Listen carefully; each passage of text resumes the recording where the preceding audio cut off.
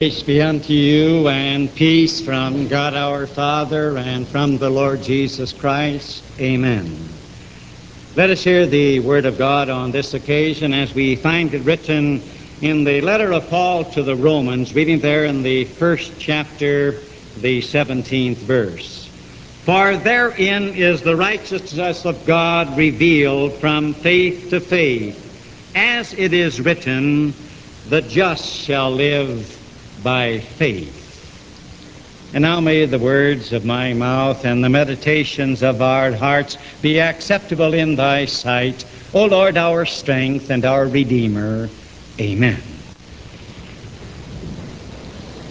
Good morning, dear friends in Christ Jesus, you who are here in church, and you also, Christian friends, who are worshiping with us by means of the radio. It is nice having you here in God's house on this beautiful day, and it is nice also, members of the radio audience, to have you worshiping with us this morning. As you know, today we are celebrating the 450th anniversary of the Protestant Reformation. On this coming Tuesday this week, October the 31st, it will be 450 years, because it was on that day in the year 1517 that a young Augustinian monk nailed his 95 Theses to the door of the Castle Church in Wittenberg, Germany. Those 95 Theses, or statements, or short sentences, were protests against the Church of Martin Luther's day. At the time, he was just a young man, about 34 years of age. We may say, what was behind that move of Luther in nailing the 95 Theses to the door of the church that day? It was this, Christian friends: that man had found something. It was a great discovery. It was a tremendous piece of good news. And that was what was behind his action. He had found this, that man, Martin Luther, that to obtain salvation, that it matters not to God what you and I may be, that it matters not to God how sinful our past has been, that it matters not to God how charged our scroll may be, that God asks only this in exchange for salvation, in exchange for deliverance from sin and death and hell. God asks only that we put our faith and our trust, our confidence in Jesus as our Savior. He doesn't ask anything more.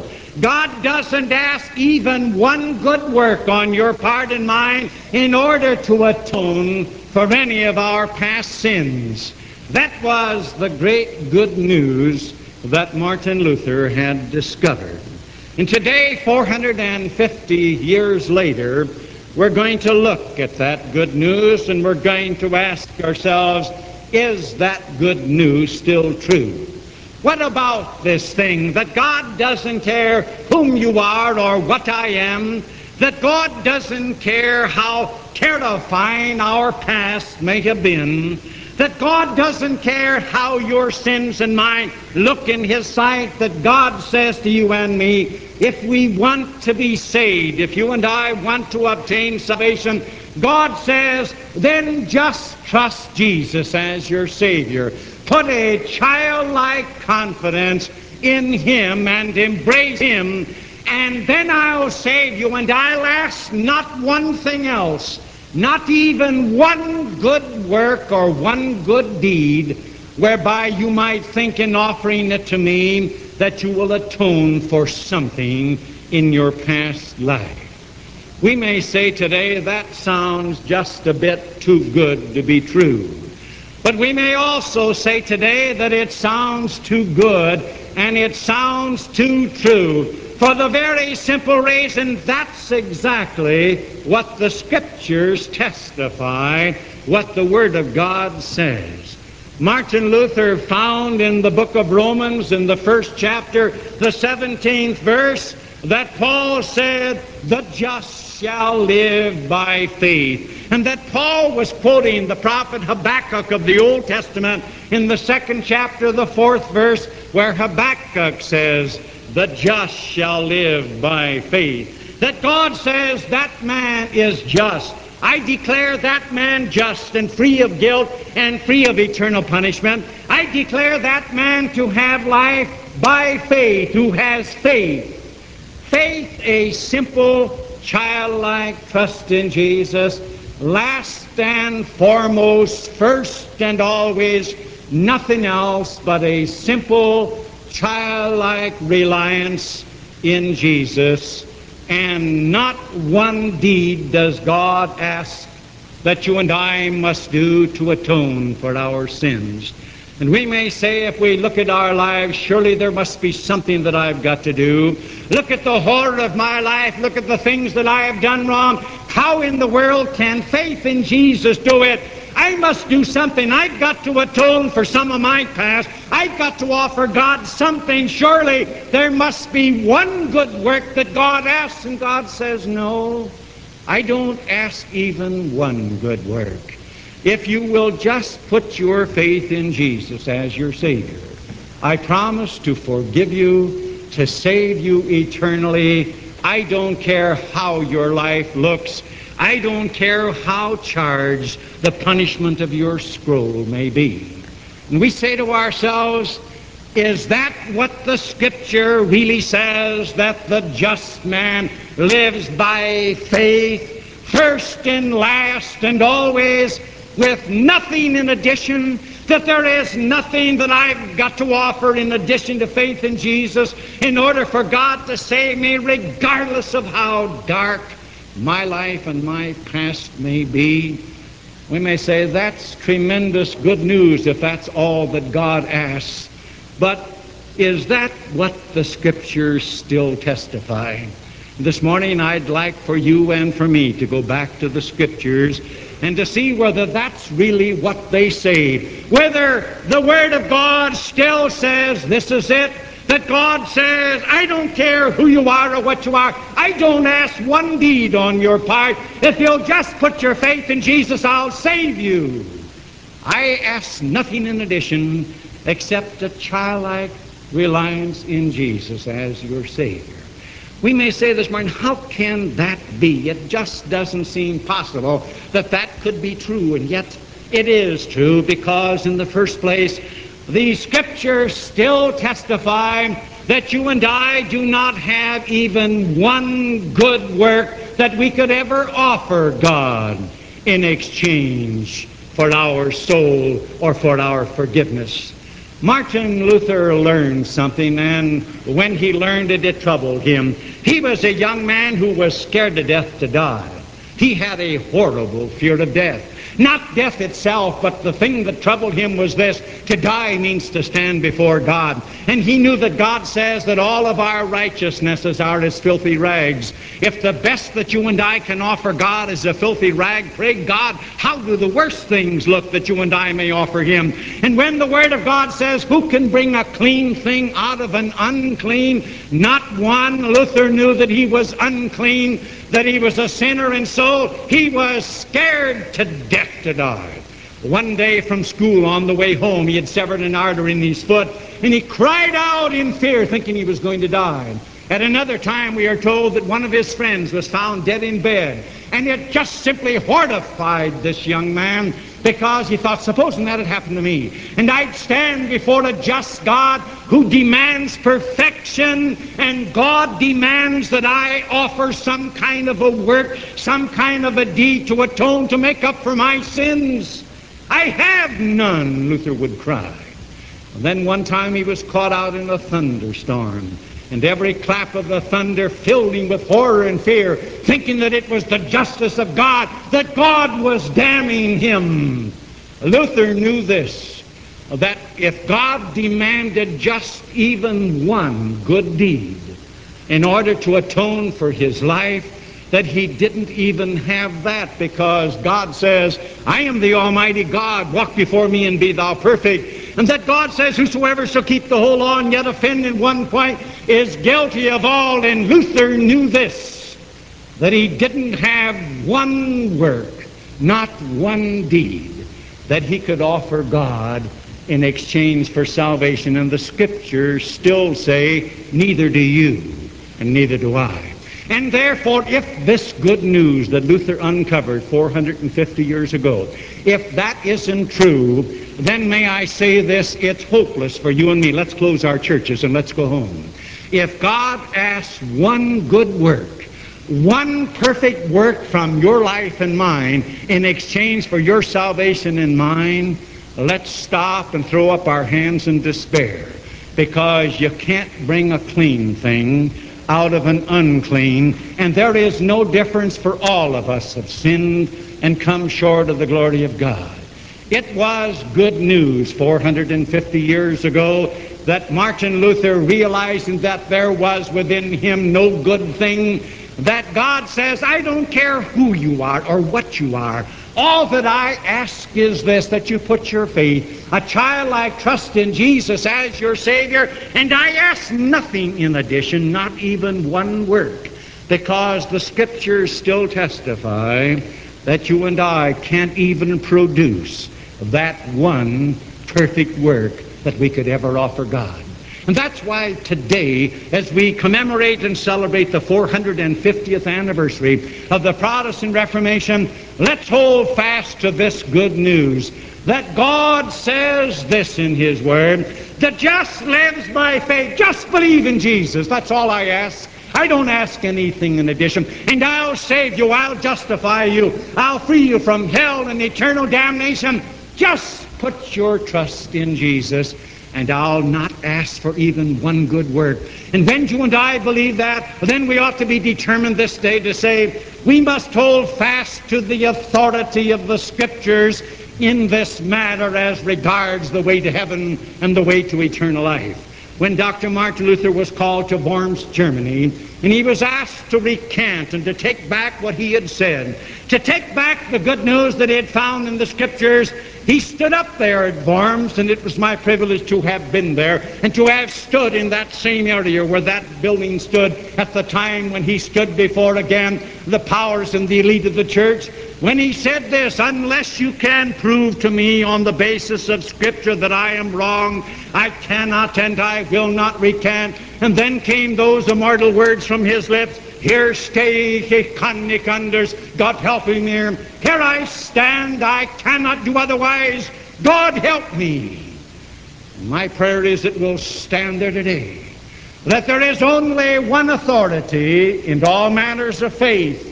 That's the Word of God. Luther said in his day, it is not, again, the ministry in the church. It is not any human head of the church. It is not any tribunals and statements of the church. The only authority in the church is the Word of God. And that's why in our church today we keep the Bible open, that you and I may know this, that what is preached, that it isn't true just because I preach it, but again, that the Bible is open, that you've got the right to go to the Scriptures and to say, what does the Word of God say? This is authority. It is the sole, the only authority in matters of faith and life, the Word of God, and we've got to hold fast. Men today are misinterpreting it. Men today are saying we've got to demythologize the Word of God and take the myth out of it. We've got to reinterpret it. It stands as the only authority. God says, as regards the way to heaven, the just lives by faith. And therefore, again, as we stand in retrospect 450 years away from the Protestant Reformation, we say to ourselves, as we look at the good news that Martin Luther uncovered, is it still true what he said? That God says with regard to obtaining salvation and eternal life, that God says to you and me, I don't care what you are, I don't care what you've done. All that I ask in exchange for salvation is this, that you put your faith, your trust, your childlike confidence in Jesus as your Lord and Savior. And I ask no more, not even one good work, whereby you may feel that you've got to offer it to me to atone for your sins, because you feel that your sins are so distressing and that your past is so terrible. God says, only believe, just a childlike faith. And we may say to ourselves, how can that be? Do the Scriptures still testify of that? And in the second place they do, because the Scriptures still testify that Jesus, that He atoned for all of your sins and mine, and for all of the sins of all men when He died on the cross. Luther, in the beginning, didn't know the Christ of the Scriptures. He was preparing himself for the career of law. He was in law school. And he thought to himself, if I've got to atone for my own sins, if I've got to offer God some good deed in order to make up and to compensate for my life, then I'm going to take holy orders and I'm going to become a monk. And perhaps in dealing with holy things, that I will be able to satisfy this demand of God. And so one night he called his friends and his classmates together, and they had a party. And at the close of it, when they wanted to know why they had come together, he made this announcement. He says, tomorrow I am going to become a monk. I am going to enter the monastery of St. Augustine. I am going to become a priest. They were rather shocked and flabbergasted, and he gave up that career in law in order to become a monk, thinking that thereby I can somehow or other atone for my life with deeds. But it didn't satisfy, but finding in the Word of God that God had said, Paul quoting it, that the just man, the man who is declared just and right in God's sight, is declared by faith. Then Luther saw Christ that he had never seen, a Christ who came into the world as the God-man and suffered and died on the cross, not only for man's original sin, but for all of his sins in thought, word, and deed, and for the sins of all men of all times in that eternal sacrifice, that Christ had atoned and that Christ had gained all of the good works, all of the righteousness that any man needs in order to be right with God and to be saved. Luther saw that Christ. And when this thing was still boiling within him, he went to Rome, thinking that in the pilgrimage of Rome it would help. And when he saw the city, he said, "Hail, eternal city." Then he went to the Church of the Stairs, and I was in there. Those stairs that are in that church are reputedly from Caiaphas' palace in Jerusalem. And he had been taught, Luther, that if you go up those stairs on your knees, if you go up on your knees, that then you can atone for some of your sins. Yet in his mind there still ran the Word of God. But the just man lives by faith. It's by faith in Jesus, not by some deed of atonement. And so the young Luther, he climbs up about halfway on his knees, and it kept ringing in his ears, the just lives by faith. And he got up and turned round, came down. If faith in Jesus saves me, I don't need one good deed to atone for my sins. He has all the good deeds and all the works and all the righteousness that I need. And so the Scriptures still testify that when Christ died on the cross, He gained all the goodness, all the good works, all the righteousnesses, 100% for the entire human race. And when you and I, yes, it's a simple thing, put our faith and our trust in Him, then He gives us that perfect righteousness. And on that basis, God forgives and saves us from hell and gives us eternal life, not asking one good work because we don't have one to give, and because in Jesus Christ it just isn't necessary. It would be an insult to Him to offer some deed on our part when Jesus was the propitiation for our sins, all of our, and for the sins of the whole world. Some say, how can faith be so wonderful as all that? Well, faith of itself isn't so wonderful. It's a trust in somebody. It's who's on the other end of faith. How can the umbilical cord of the unborn child that connects it to its living mother be so wonderful? There's nothing wonderful about an umbilical cord. It's simply tissue like any other tissue. But the wonderful thing is this: it connects the unborn child to a living mother. And the wonderful thing about faith is not that faith is so meritorious, but it connects you and me to Jesus. When you and I say, Lord Jesus, I put my faith and my trust in you as my Savior, in that very moment He gives us that 100% righteousness that causes God the Father to rejoice and to say, you are just. I declare you free of guilt. I declare you free of punishment. I bestow upon you eternal life. That's good news. That Christ Jesus has all the good works that you need, or that I need, or any man within the sound of my voice, and I don't care who you are or how dirty and black your soul is. The blood of Jesus Christ cleanses it. It's that wonderful. And as you and I stand today, 450 years later, and we say to ourselves, if Martin Luther discovered that good news, is it still true? It is still true. The Word of God still so testifies that just lives by faith.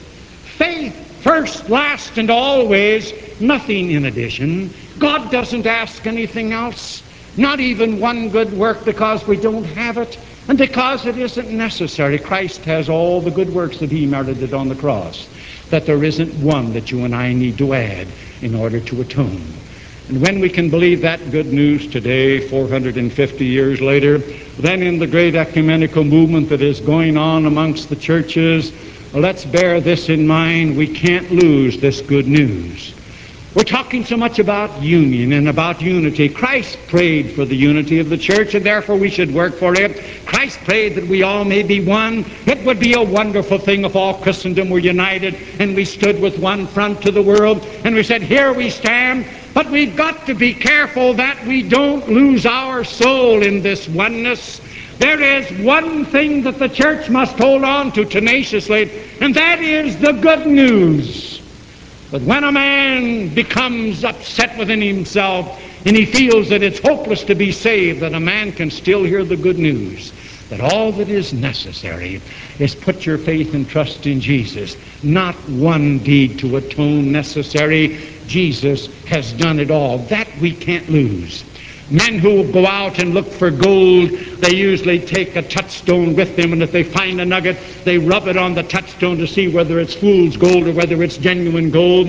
The church must have a touchstone. In the unity movement, the touchstone is going to have to be this good news, that God graciously and gladly forgives and saves any man regardless of who or what he is, if he puts his faith in Jesus. Without one good work, we can't lose that, because that's the only way to peace with God. Luther came to peace with God. Finally, there came rest within. He knew that when he put faith in Jesus on the basis of Scripture, that the righteousness of Jesus was his. And he knew that having that God the Father gladly forgave him, he had the assurance of being a saved soul. And from that moment on, nothing else meant anything to him except that men should know that. And so what did he do when he was in the Whiteburg? That man alone took the New Testament from the original Greek language and translated it into the German language. He made the German language. Movable print had come in about that time with Gutenberg. And again, this thing was printed, the Bible in German, that people could understand. Then with the help of others, the Old Testament from the Hebrew, translating it into German, that the people of his day might be able to have the Word of God and read it and there see the good news that God Almighty asks only this of a sinner, regardless of how black his sins may be: just put your faith and your trust in Jesus. That's all I ask. Not even one good deed. That's what the Word of God says. And that's the message of the church. And if we fail in that message, who's going to do it if the church fails to preach? That's the gospel. That's the good news.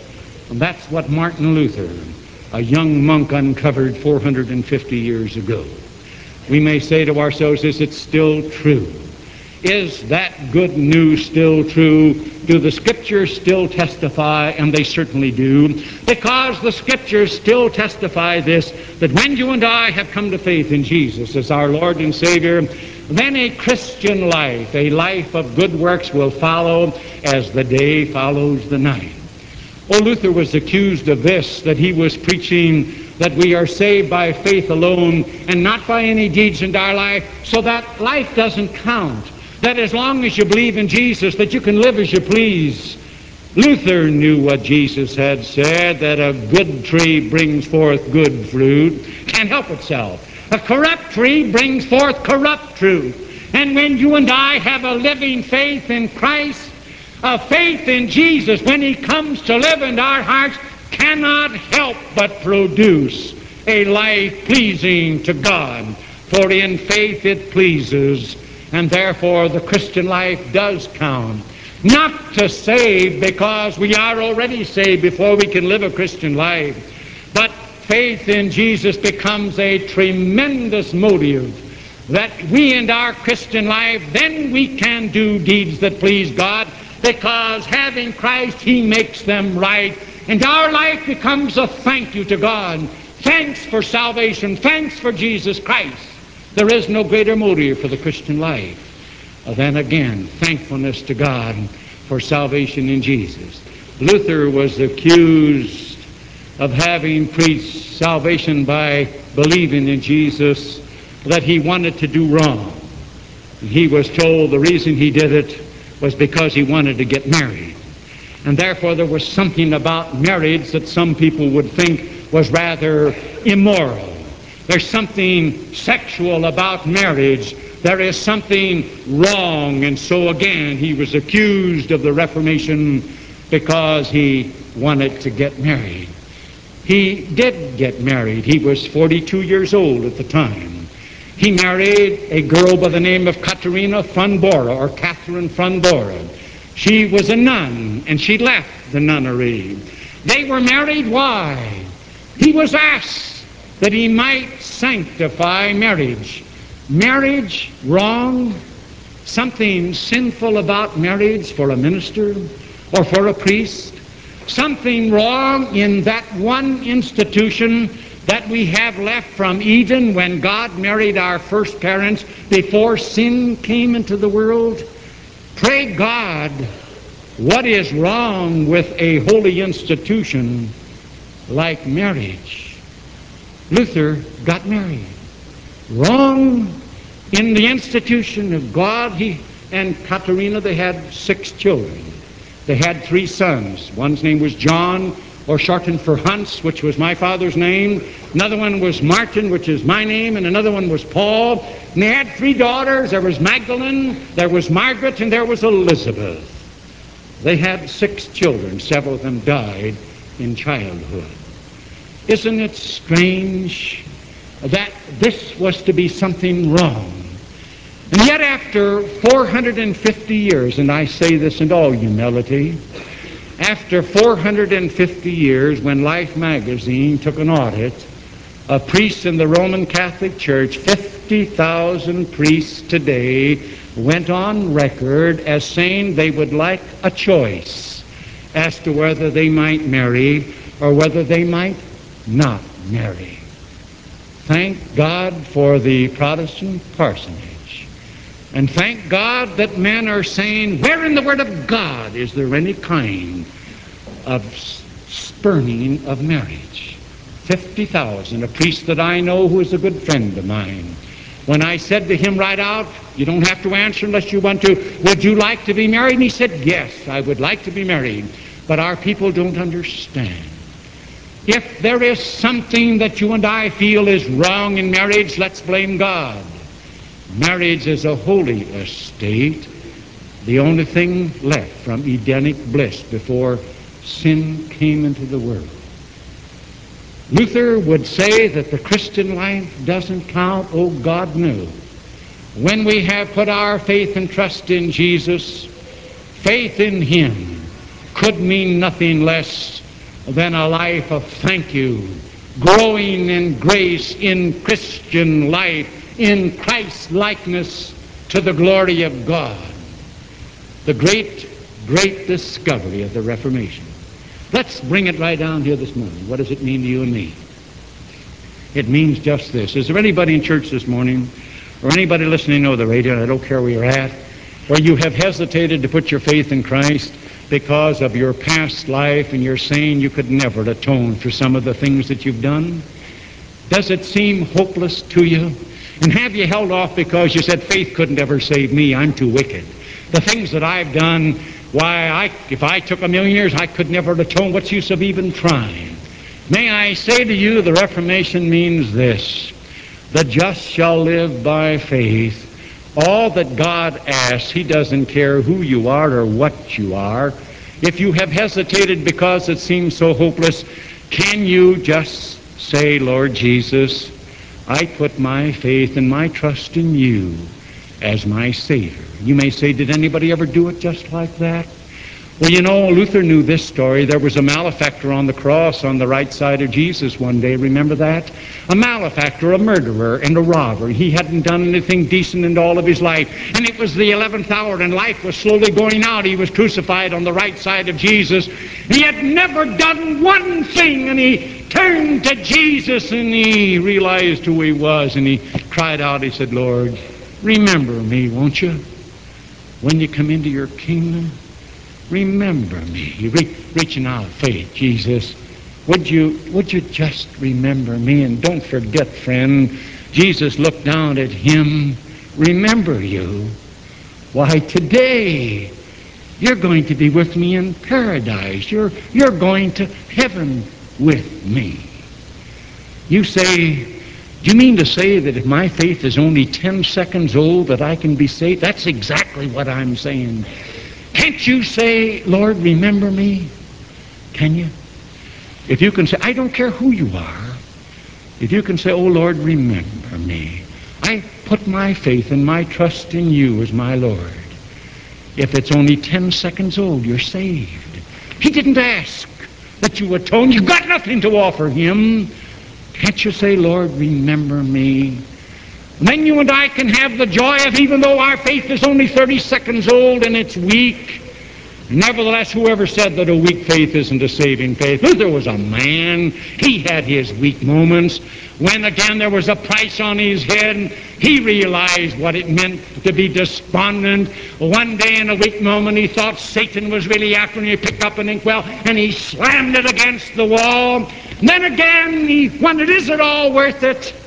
You remember that's when Katharina, or he called her Katie my rib, and she knew how to handle a preacher, and she knew when they get despondent and they get lonely, and she saw that he was, his spirits were down. Remember that was the time she dressed up in black and put all her black clothes on, came in and sat and he studied and just sat there, and he said, what are you all dressed up in black for? She said, I'm going to a funeral. He said, going to a funeral? Whose funeral? She says, God's. He said, going to God's funeral? And she said, yes. I'm going to God's funeral because God must have died by the look on your face. She said, Luther, God must be dead. And then, of course, he had to smile. God dead. Oh, a weak faith. Why, the Word of God says that a broken reed he won't break. Take the flower and break the stem. If your faith and mine is just that, do you think that God will tear it apart? God says, no, it's still a saving faith. Or a smoking flax, there's no flame, but it's just smoking. Do you think that God would put it out? No. Whoever said that it had to be a strong faith to be a saving faith? The Reformation means this: I don't care who you are, what you are. If you can say this morning, Lord, remember me, that's a faith that saves to the uttermost. That's what Luther believed. When on his deathbed they asked him, are you going to recant? Are you going to die in what you taught? It was in the spirit of Worms that again he said, oh, I'm going to hold on. In other words, again, here stehe ich, kann nicht anders, Gott helfe mir. Here I stand. I cannot do otherwise, God help me. A man that could write, a mighty fortress is our God. Hold on, God will see that this is preserved. Was the same man with such a meek and humble spirit that he could give us the Christmas carol, from heaven above to earth I come to bear good news to every home, and it has the verse, I God, dearest Jesus, holy child, make thee a bed soft, undefiled within my heart, that it may be a quiet chamber kept for thee. Oh, let's hold on to the heritage of the Reformation, the great good news that God says, I don't care who you are or what you are. If you want me to justify you, to save you, just put your faith in Jesus. Let's keep it alive. Ein feste Burg ist unser Gott. A mighty fortress is our God. The just shall live by faith, says the Word. Hallelujah. That's still true. Amen. The peace of God, which passeth all human understanding, keep and unite your hearts and minds in Christ Jesus unto life everlasting.